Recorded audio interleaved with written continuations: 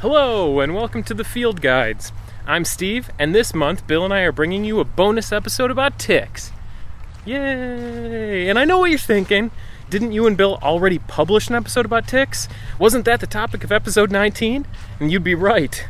Before recording the tick episode, Bill and I reached out to a medical entomologist friend for a short interview we were hoping to insert into the episode. After everything was recorded, we realized that both segments were way too long and they would work much better as their own separate episodes. Alright, so let's get into it. This episode, I'm joined by special guest, entomologist Dr. Wayne Gall. Wayne is an excellent entomologist and naturalist. I won't go into much detail here because Wayne gives a little bit of his background during the episode. But Wayne's pretty humble, and if you'd like to read more about him, friend of the show, Jerry Rising, wrote an excellent article about him earlier this year, and I highly recommend checking that out. The link will be in the episode notes.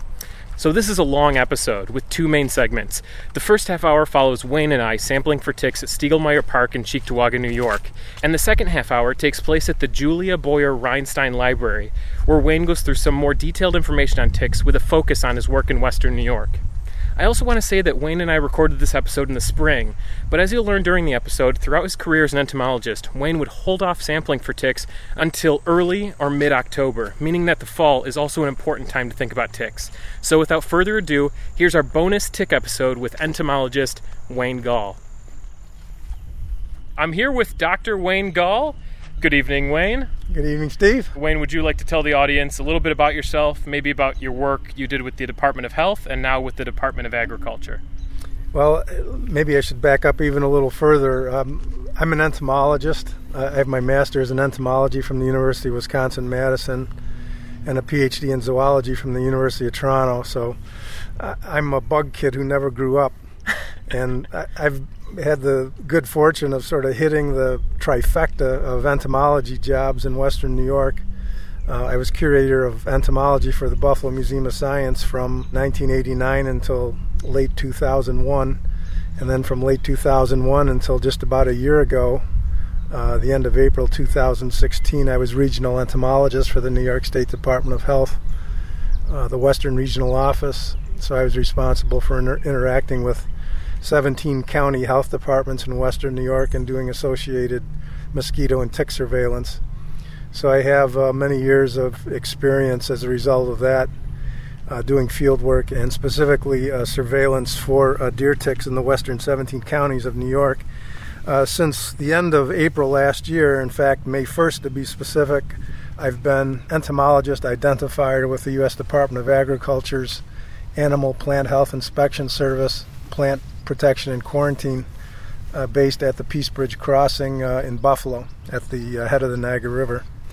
So now my entomology career has taken me to identifying and working mostly with plant pests, those kinds of things that are intercepted on commercial cargo, fruits, vegetables, cut flowers, any cargo that comes across, even personal baggage, sometimes containing items of plant and animal origin that may be subject to inspection and in many cases confiscation, Yeah. but also have associated insect pests. So we're trying to prevent, of course, insect pests from becoming established in the U.S. So that's my background, and since this is a sound recording, you can't see, your listeners can't see what I'm holding in my right hand, but what I'm holding is a very simple device called a tick flag. It can also double as a tick drag, and it's the same device, you just hold it in different ways, and it's a 1 meter square of bright white corduroy, and it has a dowel, a wooden dowel about the diameter of a broomstick, hemmed in the one end, and I hold the end of that dowel horizontally so it looks like a flag. It looks like I'm holding a flag on its side. Yeah, it looks like a flag that's missing most of the flagpole. Yeah, that's right. It's like a stumpy flagpole. Yeah. Just a little bit of the pole sticking. You're trying to surrender, but your flagpole's not long enough. Right. Yeah, I wouldn't be able to get it very far over my head, that's for sure. In using this as a flag, which is the technique that we use for doing surveillance for adult deer ticks, in this case we'd be looking for ones that have overwintered from last fall. We take the flag and brush it vertically against vegetation, usually along the edges of trails. And if there are ticks questing, which means searching for a host, they'll reach out with their spiny little legs and grab onto the the little hills and valleys of the corduroy fabric. And when we did surveillance, we had a standard protocol of walking 10 meters or 20 meters, and then stopping, picking any ticks off, recording the number of meters we walked, and then continuing on. And this would actually give us a measure of the number of ticks per square meter. Oh, yeah. So I'm holding the flag vertically, and I'm now going to begin to brush it by swiping back and forth along the taller vegetation right at the very edge of this woods in Cheektowaga. So I don't know if you can hear on the mic that swishing sound, but that swishing sound is the sound of the corduroy fabric brushing and rubbing against the vegetation. And today's a beautiful sunny day. It's probably mid-70s Fahrenheit. And there's just a very faint or light breeze. It's bright and sunny. If there are ticks in this area questing, we should have almost ideal conditions to find any overwintering females. Having said that, if we would have done this last fall, beginning in early October, we probably would have had even a greater likelihood of finding adult deer ticks. Right now, we're just looking to see if there are any here that would have survived the winter. And they do survive the winter, many of them quite well, without feeding. So I have a question about that. You said that in terms of weather, you said today was a nice warm day, and that would maybe be an advantage to us? Yeah, if it's warm and sunny, they're going to be more active. There's more host activity, and therefore there's more host-seeking activity on the part of the ectoparasitic ticks. Now, I just walked with you maybe about 10 meters, and I'm just checking the flag, and there's a few small insects, a few small beetles, but I don't see a single tick. No. So we'll keep trying, though. So why did you say that last year you would have more luck than we might have this year? Well, deer ticks have a 2-year life cycle, and near the end of that 2-year life cycle, they're in the adult stage, and the adult stage does not become active, does not start questing for hosts, amazingly, until the weather starts turning cool in late summer, early fall. Oh, okay. And so for all the years that I did tick surveillance with the state health department, we would never even bother starting tick surveillance in the fall until after the 1st of October. And in some years, when it stayed unseasonably warm through the first part of October, we'd even have to wait a week or two and maybe start more towards mid-October. Wow. So deer ticks are amazingly cold hardy. I remember visiting a surveillance site in the southern Finger Lakes, specifically Watkins Glen State Park, and I remember it was a very chilly morning in November, and when my assistant and I arrived at the surveillance site, was right around 32 Fahrenheit. It was right around freezing. I said to my assistant, Keith Tober, I said, Keith, I'd be surprised if we're going to find anything today. And in the first 10 meters, I had about 10 deer ticks. Holy cow. So they look for a host at surprisingly low temperatures. Wow. Which is why those ticks that don't find a host in the fall, when the really cold weather comes and snow cover, they'll actually hunker down in the leaf litter under the snow. Yeah. And if we have one of those unseasonably mild warm spells in the winter, say, I remember specifically several years ago in early January, we had temperatures that got up in the high 40s, early 50s Fahrenheit. About the first week of January, I was getting ticks in for identification. Wow, okay. So again, what we're seeing now, or could see now, if the deer ticks are established at this particular site, are those overwintering adults that emerged last fall. Wow. And have maintained themselves potentially over the winter, just waiting for the conditions to improve where they could begin host seeking again. Wow. So the numbers, of course, there's probably some attrition over the winter, because not all overwintering ticks survive. Ironically, you might think, well, if it's a really cold winter, are ticks less likely to survive? Well, in general, when you have continuous snow cover, ticks and insects, and of course ticks are not insects, they're arachnids, but ticks and insects that do overwinter as adults have actually a better chance of surviving under conditions of snow cover because they're insulated. So winters where there's a lot of open ground, not a lot of snow cover, or a lot of freezing and thawing, so that there's intermittently a lot of open ground, those are probably the worst for ticks. And you would think the opposite. You think if it's milder, greater chance of survival. But if they're quiet underneath an insulating blanket of snow all winter and then become active once that snow cover is gone, it's probably better for them. Yeah, that actually makes a lot of sense. Bill and I actually did a subnivean zone episode, and that's one of the things we talked about with climate change. You kind of lose that insulating layer of snow, so you think of warmer air temperatures actually lead to colder soil temperatures. That's right. Yeah, that's right. Because in a lot of situations where there's good snow cover, you don't have to go down very deep from the surface, and you'll get at freezing or even just slightly above freezing temperatures. So again, it's a little counterintuitive. But so people will say, oh, if we have a really long, cold winter with a lot of snow, that's probably bad for deer ticks. And I'd say, no, it's actually just the opposite. And if you need another further model for how cold hardy deer ticks are, keep in mind that there's a well-established population of deer ticks in the upper Midwest of Wisconsin and Minnesota.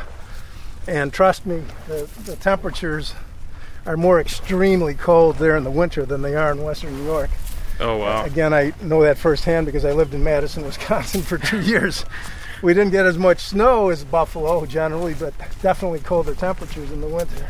So we're continuing along here. I'm actually doing sort of a combination flag and drag, sort of putting the flag more horizontally on the ground against the vegetation, increasing the surface area of contact with the vegetation, hoping that we might pick up something.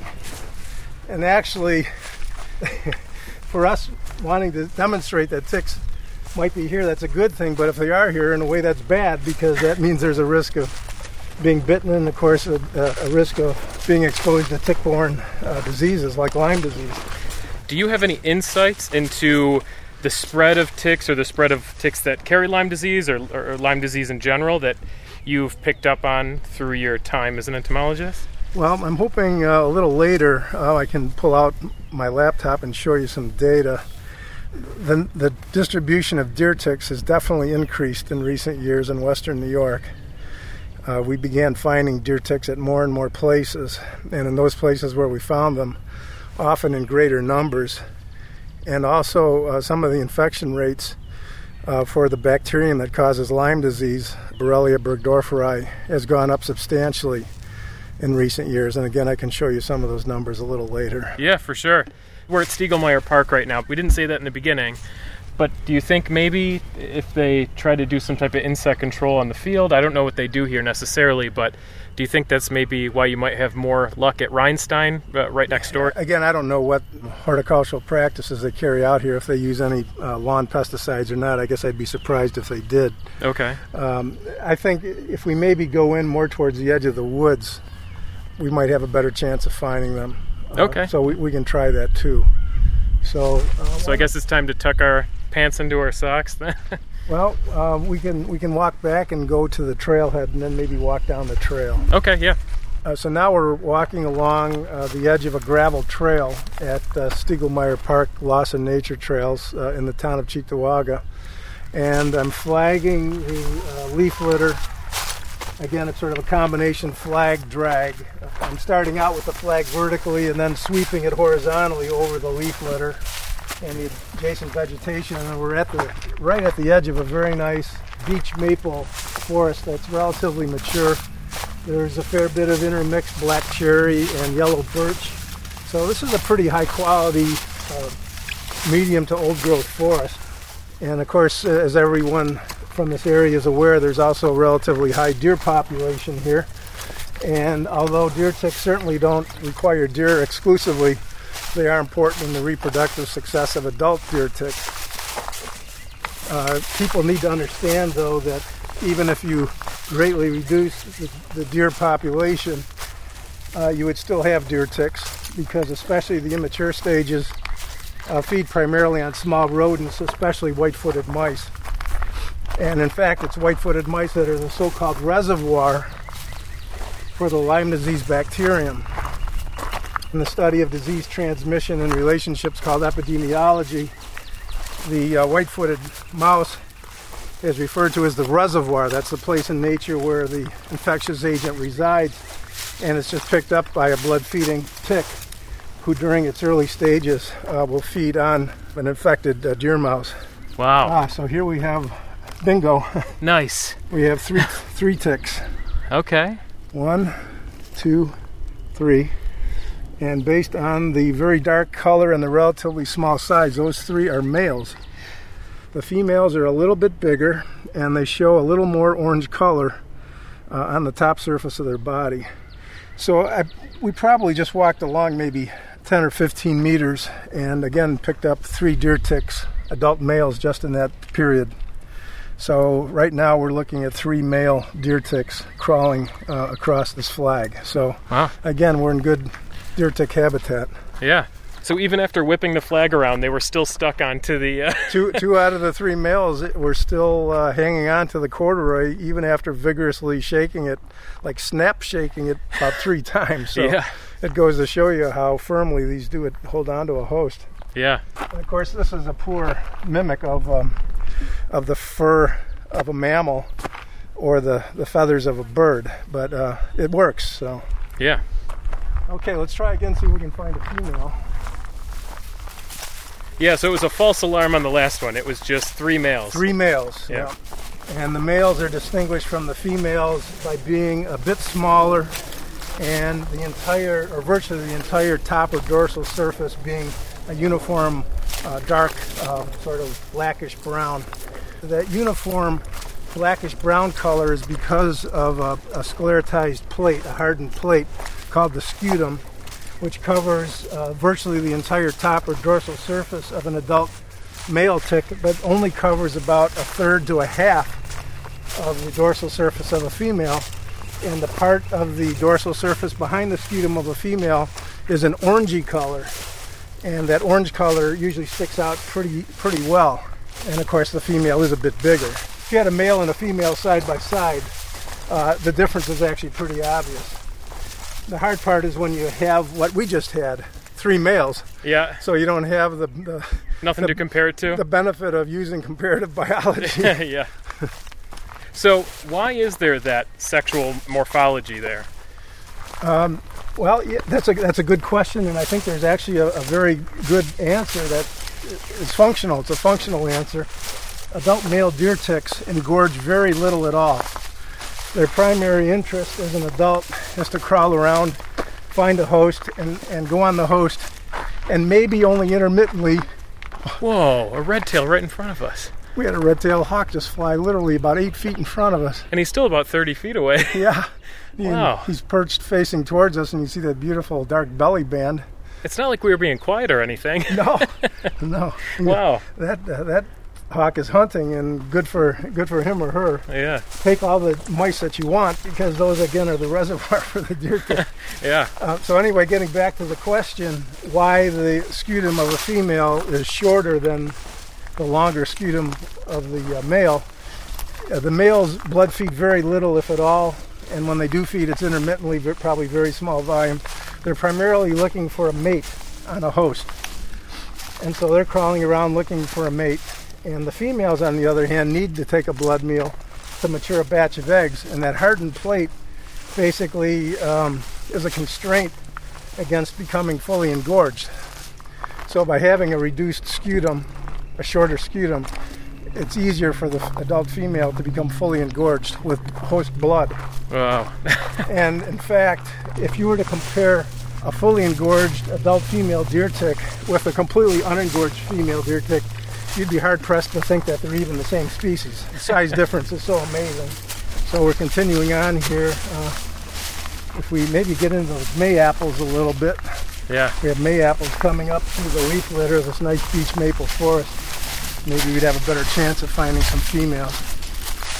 Because again, the adults like to crawl up vegetation, and that's why when you're out in nature, if you're at a location that has an established hiking trail like this gravel hiking trail, as long as you stay on the gravel trail and aren't walking through the vegetation, you really don't have any possibility of deer ticks, because they do crawl up low vegetation when they quest or search for a host. So that's one very simple common sense prevention strategy is to try to minimize your contact with vegetation. And of course the corollary to that is if you're out walking your dog, and dogs are the perfect tick surveillance tool because they're hairy and they're low to the ground, and they like to go through vegetation. Yeah. You have to do a tick check of your dog once you come back inside if the dog goes through vegetation. So let's pause here and see what we've found. We probably did another 20 meters, and lo and behold, we have another male. It's a very small one there. And there's a female. Nice. We had that comparative biology there because the male's so much smaller. Yeah, so if we get them side by side, which we can do by wrinkling up the corduroy here, let's go over on the gravel trail. Oh, yeah. See the difference in size? And yeah. See how much orangier the female is? Oh, yeah, you can really see that. And remember what I said about looking on the back side of the flag? Yeah. Here's a male crawling up the back side. Oh, yeah. Yeah, so we got to be careful about making sure we look at the back side of the flag, too. Right. Wow, that's great. So there's a male and a female side by side, and you can see the size difference and the fact that the scutum of the female is shorter, so it shows some orange color. Yeah. So again, another 15 or 20 meters of flagging, we came up with one female and two males, so another 3. Yeah. So as you can see, the deer ticks are established at this location. So if people are walking and hiking here, you want to take precautions to minimize ticks crawling up on you and potentially biting. And not all ticks, of course, are infected with infectious agents. It's like Russian roulette, but why take a chance? Yeah. You just want to avoid tick habitat as much as possible. And if it is unavoidable or you have no choice but to go through tick habitat vegetation, then when you get inside, you want to do a thorough tick check, especially at the time that you take a shower. And you can also check the nether regions of your body. Yeah, I also read that it's good to have a mirror on you, a handheld mirror. Yep. So you can see those hard-to-see places. That's highly recommended, or if someone who might be available could also do a visual check of your backside, which you can't see unless you use a mirror. Yeah. So tick check is important, however you accomplish that. The other kind of prevention strategies to keep in mind, especially again if you have no choice but to walk through vegetation, is to tuck your pants into your socks so that the ticks can't crawl up underneath your pant legs. And I like to wear white cotton socks so that the darker deer ticks show up quite well against the bright white socks. And also I like to wear light colored pants. I like to wear nylon pants that are like a khaki color, again because the dark ticks show up quite well. Yeah, that makes so much sense. It's not something I thought about at all. In fact, most of my stuff is very dark. Yeah, so light-colored clothing, especially pants and socks, is a really good idea. And tucking the bottom of your pant legs into the top of your socks is an excellent idea so that it increases the probability of visualizing a tick if it's crawling up the outside of your pants rather than getting underneath the cuff and walking up on the inside where they might attach to the back of your knee or in the groin area and you're not aware of it. Yeah. So now I'm going to take the flagger drag and use it in dragging mode, which means putting it flat against the leaf litter and pulling it by the string across the leaf litter. I'll maybe go about 10 meters. 1, 2, 3, 4, 5, 6, 7, 8, 9, 10. And in that particular 10-meter stretch, we found one female. Oh, nice. So you can see that this is a relatively productive site for deer ticks. And one female in 10 meters, that's pretty good. If that was to work out on average, you could have 10 females in 100 meters. Yeah. So you get the idea of how abundant they could be. And that's probably pretty close to the density here because I did 15 or 20 meters each of the last 2 times and collected 3 deer ticks both times. So there's a little bit of consistency there. Yeah. So it works out to maybe 1.5 deer ticks per 10 meters. Do you want to just do a quick demonstration of the flagging? Flagging? Sure. Yeah. Oh yeah. Let's find some vegetation. Yeah, we have to find something to flag against. Let me tuck my pants in this time. Now that we know. The deer browse in here. Yeah, I know. Not much of an understory. What about something like grass, like over there? Oh no, that's good. Any kind of short vegetation, like grasses or low scrubby shrubs, those are all good possibilities. Except thanks for the deer browsing here, there's very little vegetation in the understory. Yeah. I mean, not to mention that this is also a relatively shaded woodland, but I'm sure the deer have much to do with the lack of ground vegetation. So we're going across the boardwalk in a wet area here, and this would not be a productive place. Deer ticks don't really like wet areas very much. So they like vegetation and they like dry. Yep, right? Dry upland woods. And probably the most productive woods to flag or drag, if you have that particular forest type, is an oak, pine, oak hickory woods, because there's a pretty good correlation between deer tick occurrence and density and the presence of oaks, which of course produce acorns. And acorns are food for white-footed mice and other small rodents, which are the reservoir hosts. Man, it all comes back to those white-footed mice. It all comes back to mice. Wow. The small rodents are really important in the epidemiology of Lyme disease, and also anaplasmosis and also babesiosis. In fact, a deer tick potentially could be co-infected or tri-infected with all three pathogens at once. And this has been demonstrated by testing ticks. Occasionally you will find one that has a triple infection. So, wow. I mean, talk about triple jeopardy. So in preparation for this episode, I did a lot of reading on the CDC about ticks and the diseases that they can carry. Mm-hmm. Some of those diseases are kind of scary. I mean, I necessarily wouldn't want any of them. You don't want any of them, no. Really. Yeah. Some of them seemed a little mild. Others seemed pretty bad. If left untreated. Yeah. The one good thing about Lyme disease, if there is any good thing about it, and again, it's sort of health management good, is that if a person is diagnosed with early stage Lyme disease and they're treated with the appropriate antibiotic, there's usually complete recovery. Yeah. So that's the one good news. It is a bacterial infection, and it does respond well to the antibiotics that have been shown to be effective. Okay, so now we're in an area where there's a little more vegetation development. So I'm going to take the flag/drag and use it in more of a flagging format against the vegetation such as it is here, present in limited abundance. But here's a pretty good stand of some wild roses. Normally would these transects be randomly chosen? Yeah, although you usually pick locations that have this kind of vegetation development, so you increase your chances of finding ticks. So it's maybe not completely random. Yeah. But you could do a completely random survey if you want, but we always try to increase our likelihood of finding ticks so that we can determine percent infection rates. Because you're not looking necessarily at abundance, you're looking at infection? Well, from a public health standpoint, infection rate, or minimum infection rate, is a really important metric because that gives you a good sense of the risk of acquiring a tick-borne disease. Density is also important too, and that's why we keep track of the number of square meters that we would flag or drag.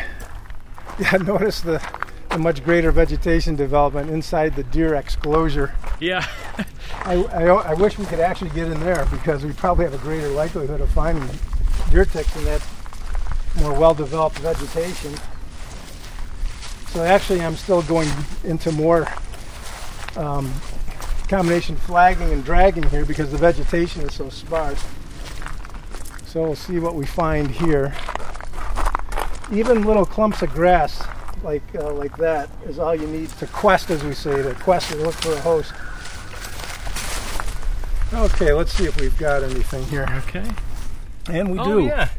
It's kind of big. We have a female. We have one adult female. And again, that was probably, 10 or 15 meters. I didn't count. Mm-hmm. But there's another adult female deer tick. So again, it's sort of speaking to the average that we saw a little bit earlier. This technique demonstrates a couple of things. First, that it works. Yeah. Second, that deer ticks are found here. And because we were able to see side by side an adult male and adult female, you can see the difference in size with the females being a little bigger and the females having a little more orange because the hardened platar scutum only covers about a half or 2/3 of the top or dorsal surface, showing some orange color behind.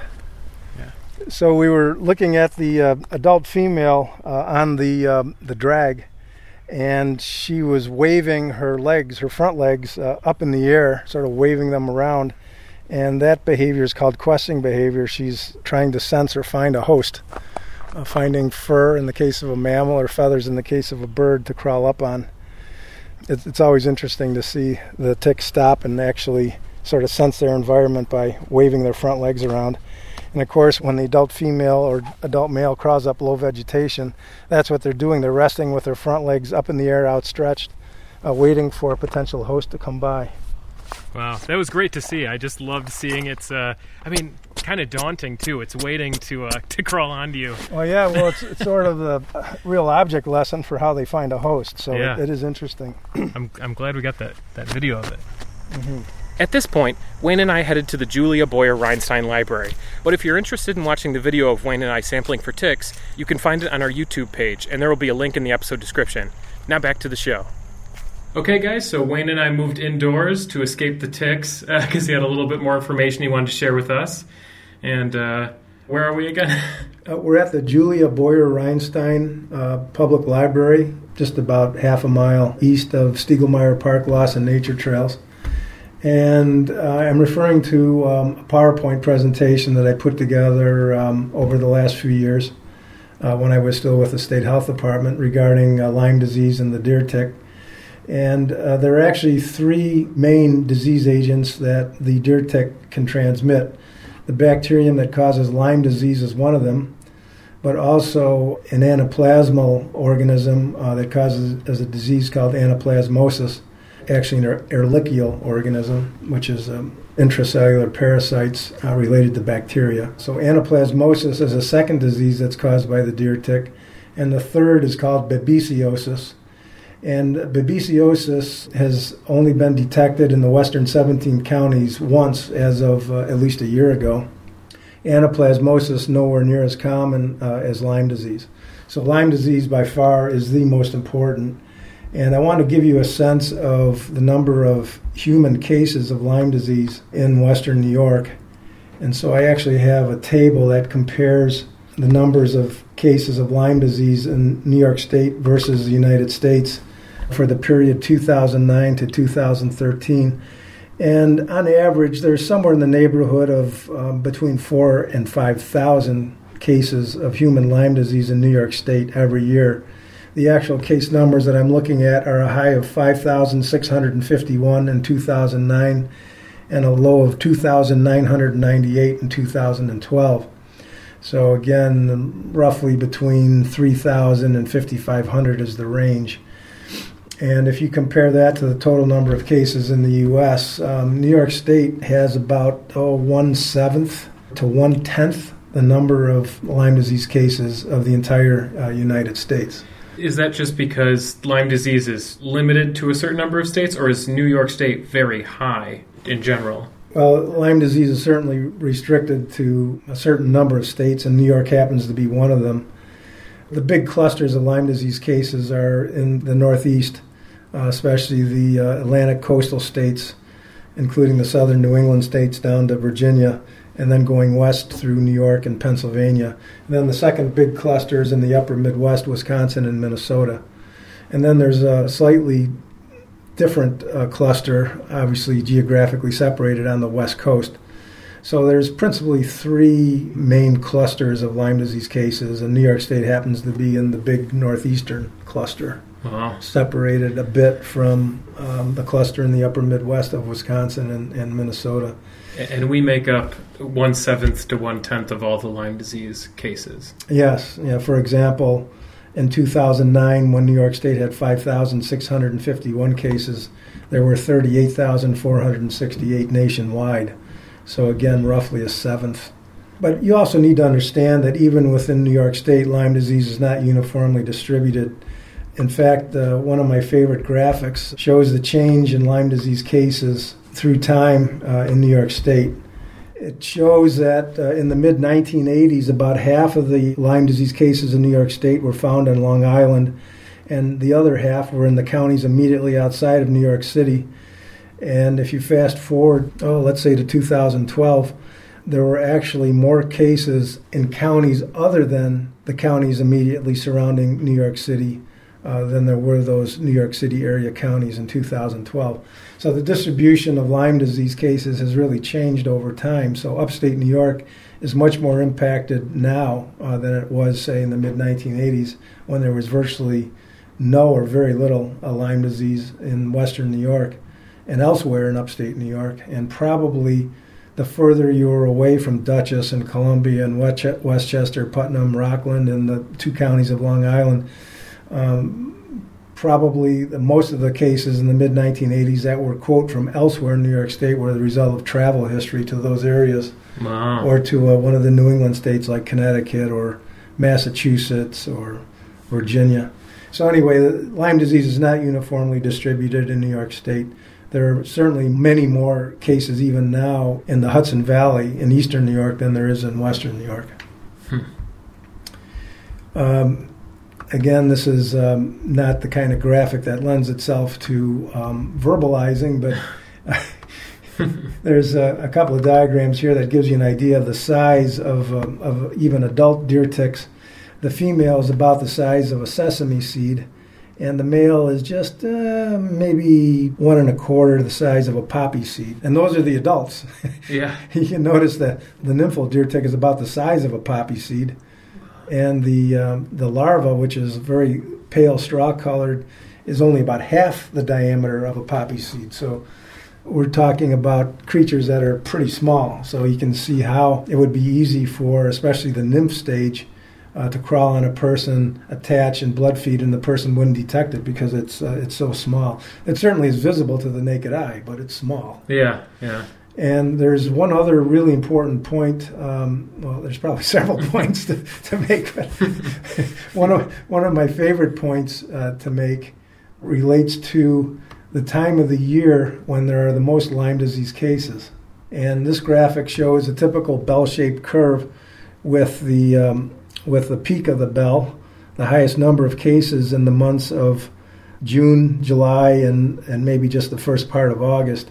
That's the time of the year when the maximum number of Lyme disease cases occur nationwide. I think the sample size is like 80-some thousand, so this is very good, reliable data. But what's interesting is not only the fact that you're more likely to acquire a Lyme disease case during the months of June and July, but to overlap that with a bar graph that shows the time of the year when the different stages of deer ticks are active, and that peak in the number of human Lyme disease cases corresponds almost precisely with the peak activity period of deer tick nymphs. Yeah. So I'm looking at the abundance of adults right now, and it looks like it's bimodal. So in June, are the previous year's ticks, are they dying off? They are dying off. I've collected adult deer ticks as late as the second, maybe at most the third week of June, but by and large, by the end of June, the adults have all died out. And the bimodal peak is really one continuous population that's just separated by winter months. The number of active ticks from March through June is just a continuation of the previous fall's cohort. Yeah. It's just that the cold temperature and the snow reduces their activity to basically zero. And so it's not truly bimodal. It's just that we're looking at it from January to December instead of from October to May or to June. Adults that emerged in late September, early October, the previous fall, are the same ones that we would be seeing now. They're just the ones that did not find a host last fall and successfully overwintered and are coming out of hibernation or seeking a host again. So there is a period in late May, early June where you do have the potential of not only encountering the remaining few deer tick adults that are still around, but the beginning of the buildup of the population of deer tick nymphs. So probably June is the time you'd most likely encounter both stages, but by July and August, it's virtually all nymphs, and that's the time of the year that people have to take the maximum amount of precautions, and correspondingly, those are the times of the year when people are most active outdoors. Yeah, yeah. So unfortunately, it's a bad correlation between a potential deer tick exposure and the period of the year when the stage that's most responsible for transmitting Lyme disease is active, that being the nymphal stage.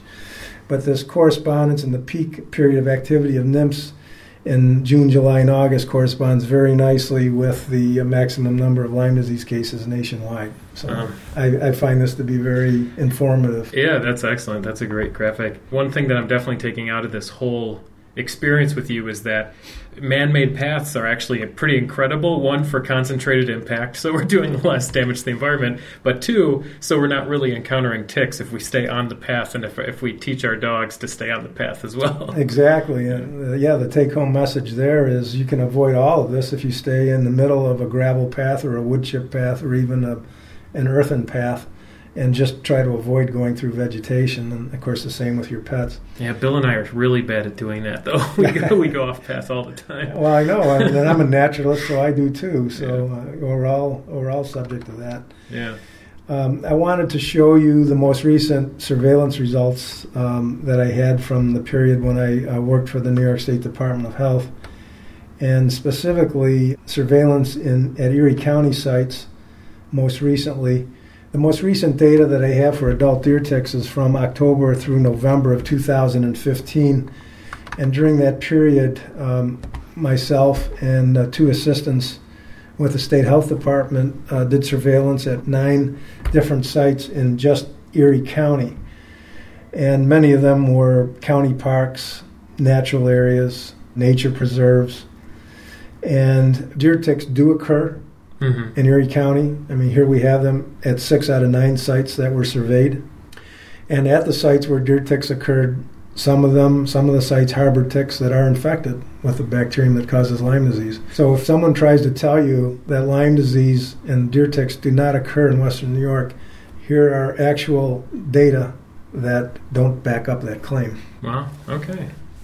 But keep in mind that you need both small mammals and medium to large-sized mammals for the 3 different blood-feeding stages of the deer tick.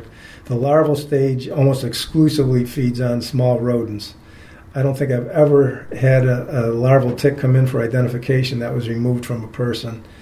The nymphal deer tick, though, does feed on small mammals, but it also will feed on medium to large-sized mammals, including people, dogs, skunks, possums, foxes, and so on. And, of course, the adult deer tick is really more focused on medium to large-sized mammals.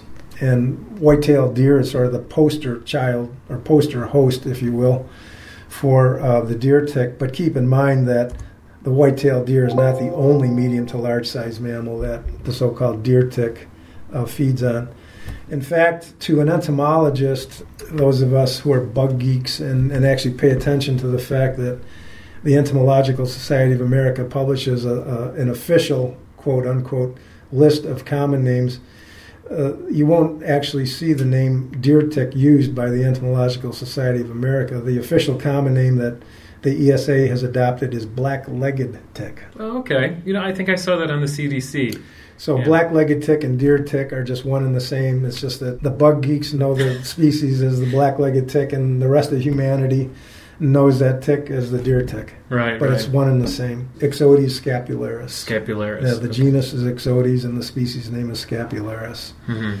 And there's additional confusion with naming because the bacterium that causes Lyme disease is in the genus Borrelia, and sometimes in the technical medical literature you'll see Lyme disease referred to as borreliosis. Oh, yeah.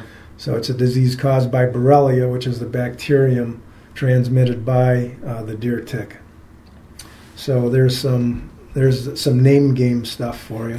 Yeah. To give you another example of data that sort of corroborates the occurrence of Lyme disease cases in Western New York, I have a very simple table that shows the number of Lyme disease cases just in the 17 counties of Western New York. So this obviously leaves out Central New York and the Finger Lakes, and this leaves out the Hudson Valley and Eastern New York. So just in the western 17 most counties, I'm looking at a very simple matrix that shows the number of human Lyme disease cases between 2010 and 2015 in the western 17 counties.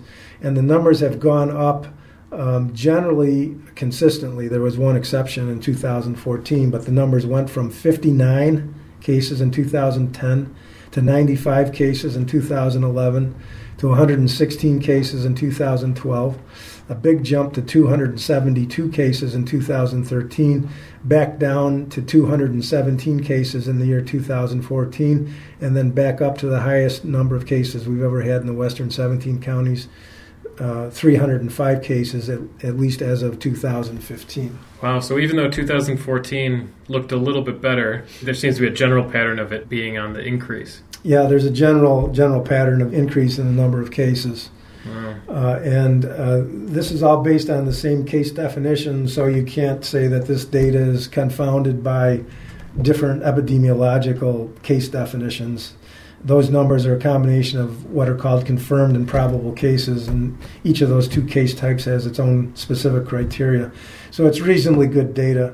Is there uniformity in reporting? Well, it could vary from year to year depending on, well, first of all, Lyme disease is an officially notifiable disease. Any physician who diagnoses a case of Lyme disease is required to report it to the New York State Department of Health, who then also reports it to the U.S. Centers for Disease Control and Prevention.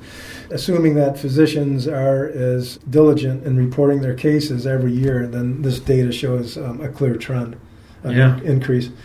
But the interesting thing, the more specific interesting thing that I wanted to show you, and maybe we'll leave it at that unless you have further questions, the Erie County Health Department specifically looked at, in detail, 24 human cases that occurred in the county of Erie, just the county of Erie, between 2005 and 2009. And they interviewed the actual people who were the cases in question. And they interviewed 24 people. And 8 out of those 24 people on interview had no record or history of travel outside of Western New York. So that suggests a 33% locally acquired infection rate. Right, it has to be here because they didn't leave here. They would have had to acquire the Lyme disease infection here, the Borrelia infection here, because they didn't have a travel history outside of Western New York. Mm-hmm. What's interesting is the Erie County Health Department did a very nice job in doing a survey of dogs from veterinarians during the same period, 2005 to 2009. And I won't bore you with the individual numbers, but over that 5-year period, there were a total of 388 positive Lyme disease or Borrelia positive dogs in the county of Erie. This is a serosurvey, so the vet would draw blood from the dog and have it tested to show antibodies to the Lyme disease bacterium. So this is based on antibody detection in dog serum. Okay.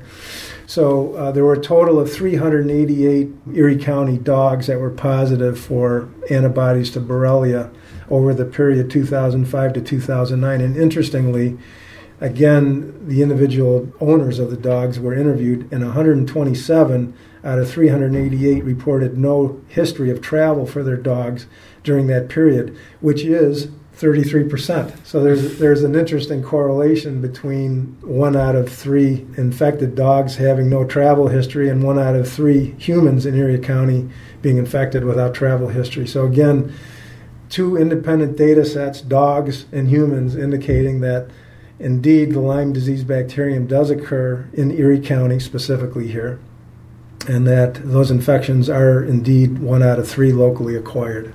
Wow.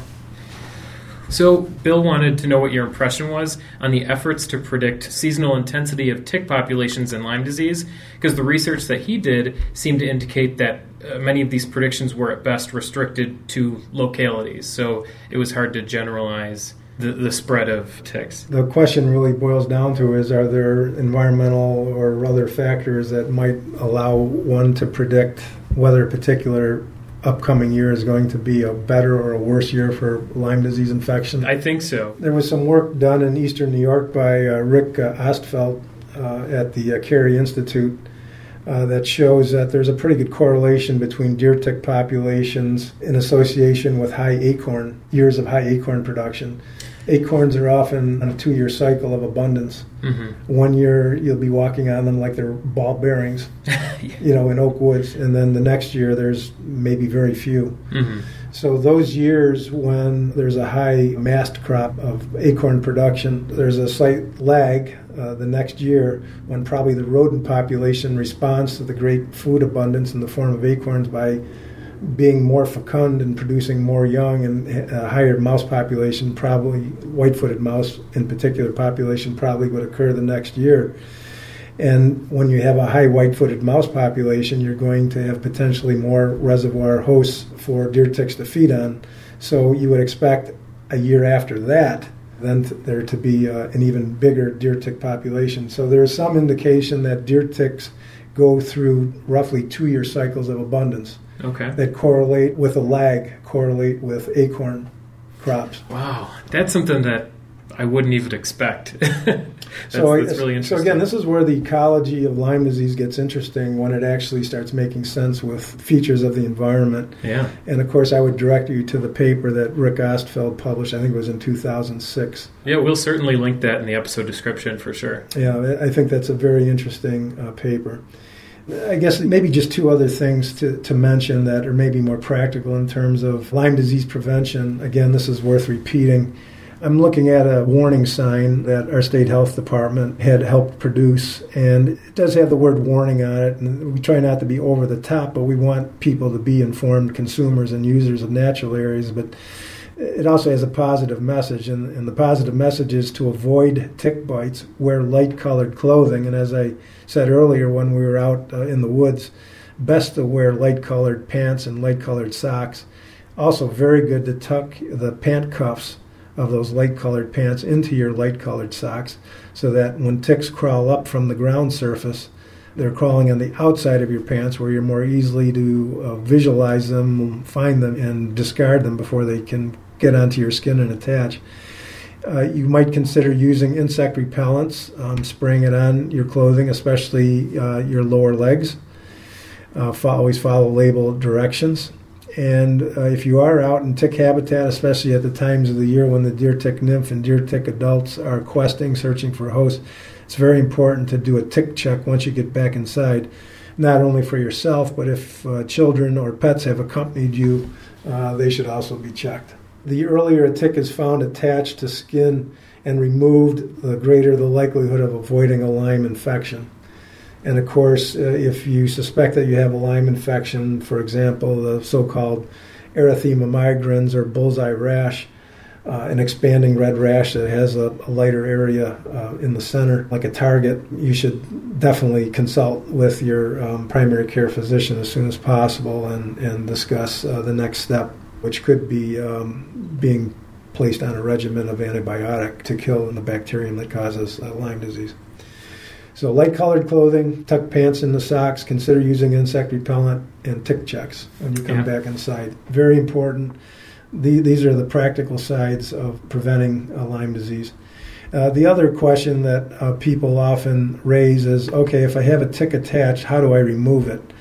And there's sort of well-established folklore that the way to remove a tick is to put a lit match or a burning cigarette or Vaseline to suffocate it, or kerosene or gasoline to irritate the tick. And the answer to all that is no, no, no, and no.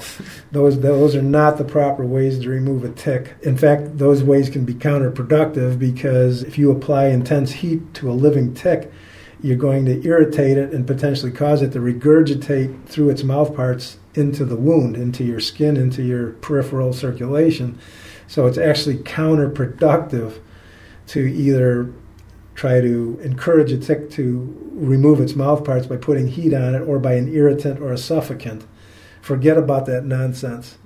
The best way is to take a pair of forceps, the finer the tips the better, or tweezers, and grab the tick as close as possible to the point where the mouth parts are attached to the skin, and with gentle upward pressure pull until the tick mouth parts release.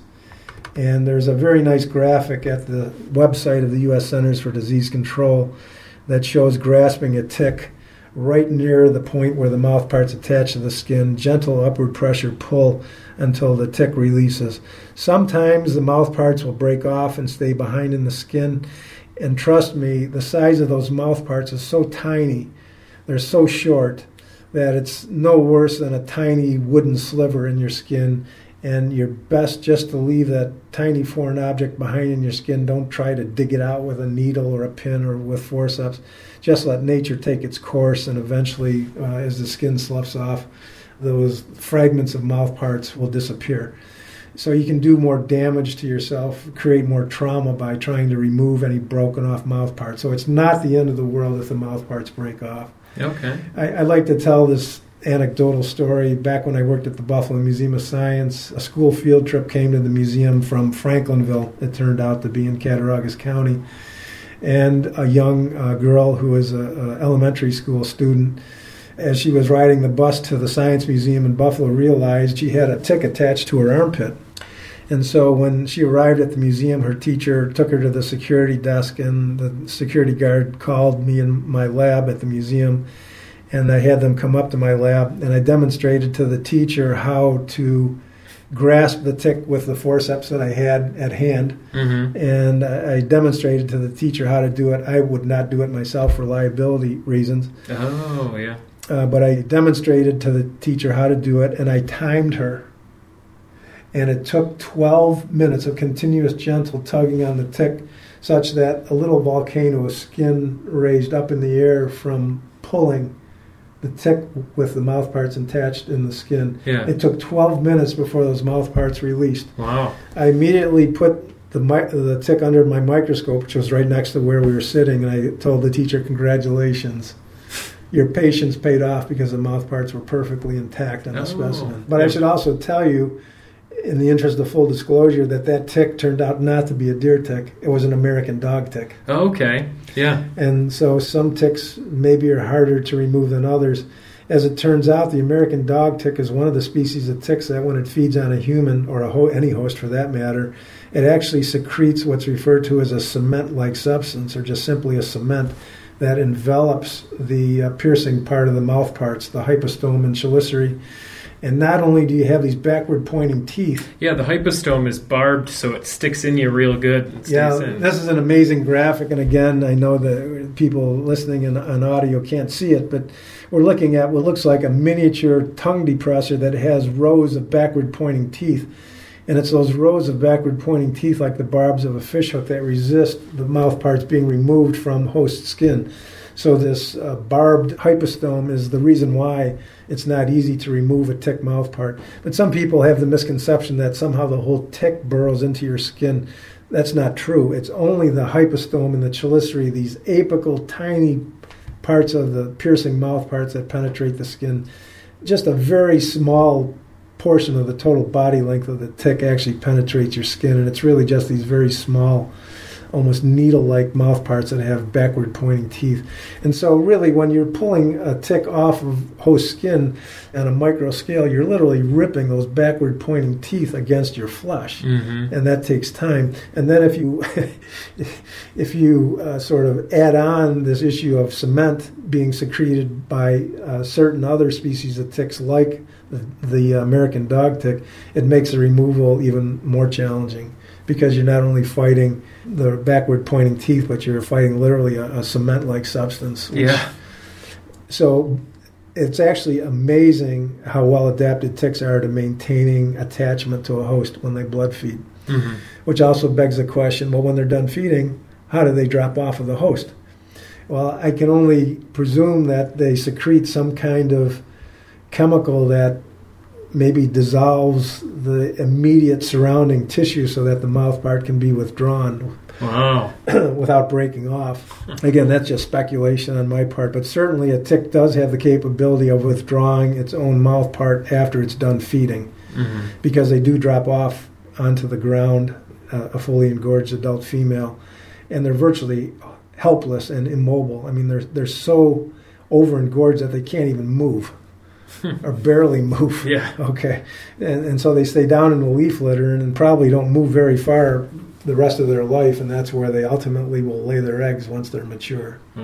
Do not grasp the tick at the extreme hind end, because you have to think conceptually of that tick. Let's say it's partially engorged. You have to think conceptually of that tick as like a miniature syringe bulb. And if you're grasping the bulbous hind end of the tick and squeezing, you're potentially forcing tick body fluids with infectious agent into your peripheral circulation. Mm-hmm. So you always want to grasp the tick as close as possible to the skin surface, gentle upward pressure pull until the mouth parts either release or break off. And then treat the resulting wound with a topical antiseptic and monitor for symptoms. If you become symptomatic, obviously you should be seeing your primary care physician as soon as possible. Well, I have one last question for you. So in preparation for this episode, I was doing a little bit of reading on the CDC website, and they were saying how there are many species of ticks, but in terms of the ticks we need to worry about, and not just for Lyme disease, but Rocky Mountain spotted fever and anaplasmosis, babesiosis, they said there's only about 7 or 8 species throughout the entire U.S. that we really need to worry about. Yeah, well, and in New York, I think we only have about 4 of those. Yeah, really, in the Northeast, there's really only 4 species of hard ticks, or so-called wood ticks, that you need to be concerned with. And one, of course, one out of the 4 is the deer tick, which is the vector not only for the infectious agent causing Lyme disease, but also babesiosis and anaplasmosis. And more recently, it's been found to be a vector of a flavivirus that causes another disorder called deer tick fever. So there's actually 4 different disease etiologies, if you will, that result from a deer tick bite. But the other 3 species of ticks that are medically important in New York State and the Northeast, one is the Lone Star tick. Mm-hmm. And that tick it does occur in upstate New York, but it's not anywhere near as common as it is down on Long Island. Oh, okay. If you go to visit Long Island, especially beach areas or pine scrub areas, the Lone Star tick is quite common there. In fact, almost a pest. The American dog tick historically was one of the 2 most common ticks in western New York, and that certainly is a 3rd tick of concern. And that particular species of tick, the American dog tick, can be the vector of a rickettsial organism that causes Rocky Mountain spotted fever. More collectively, what are called spotted fever, rickettsiosis. The 4th species is called the woodchuck tick, Ixodes cookii. And the woodchuck tick and the American dog tick historically were the 2 most common ticks in western New York, and I think the deer tick is probably taken over now in terms of being more common. But I'm sure these other 2 species are certainly still here. But the deer tick is, in a relative sense, has become more widely distributed and more common. And again, it wouldn't be impossible to find or locally acquire a Lone Star tick in western New York, but not as likely as the other 3 species. So in terms of the Northeast, are these really the 4 species that we have? Or are these just the 4 species that are going to try to latch onto you and they can actually transfer a disease? The way to think about it is these are the 4 species that are of primary concern from a medical standpoint. So this isn't to say these are the only ticks in the area. These are just the only ones that we have to worry about medically. Medically, that's correct. There certainly are other species of ticks found here. For example, there's a species called the squirrel tick. Okay. Ixodes marxi. And so this is yet another reason why you don't want to have red squirrels roosting in your attic or garage or wall voids or whatever, because they can leave their ectoparasites behind. And I have done several identifications of squirrel ticks that were recovered from houses that were infested with red squirrels. Wow. Okay. And interestingly, the squirrel tick can be a vector of Powassan encephalitis virus. Yet again, another reason why you don't want to have squirrels roosting in your attic or wall voids or rustic cabins or cottages or whatever. There's another tick-borne disease that's been associated with the squirrel tick as well, and I don't want to get into the details of it, but there's also a species called the beaver tick. There are actually several other species that do occur in New York, but they're not medically important. Okay. All right, Wayne, thank you so much again.